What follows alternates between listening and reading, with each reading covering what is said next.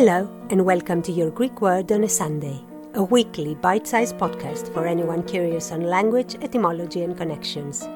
I am your host, Emanuela Lia, and wherever you are in the world, if you want to entertain your brain for a few minutes, this is the podcast for you. Let's go! If you see an ancient Greek text, you'll understand it's difficult to know when a word ends and another begins. Today's word is a combined one, not by choice, but by accident of someone who wasn't sure how to read it. En means in. Kyklos is circle, and pedia is education. The ancient Greeks had circles of education subjects, the arts, sciences, etc.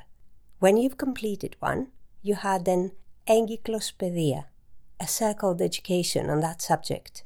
With time, the meaning widened to a general education, a rounded one containing all subjects. In the 15th century, when the Romans were translating ancient Greek texts, they mistook the three words for one.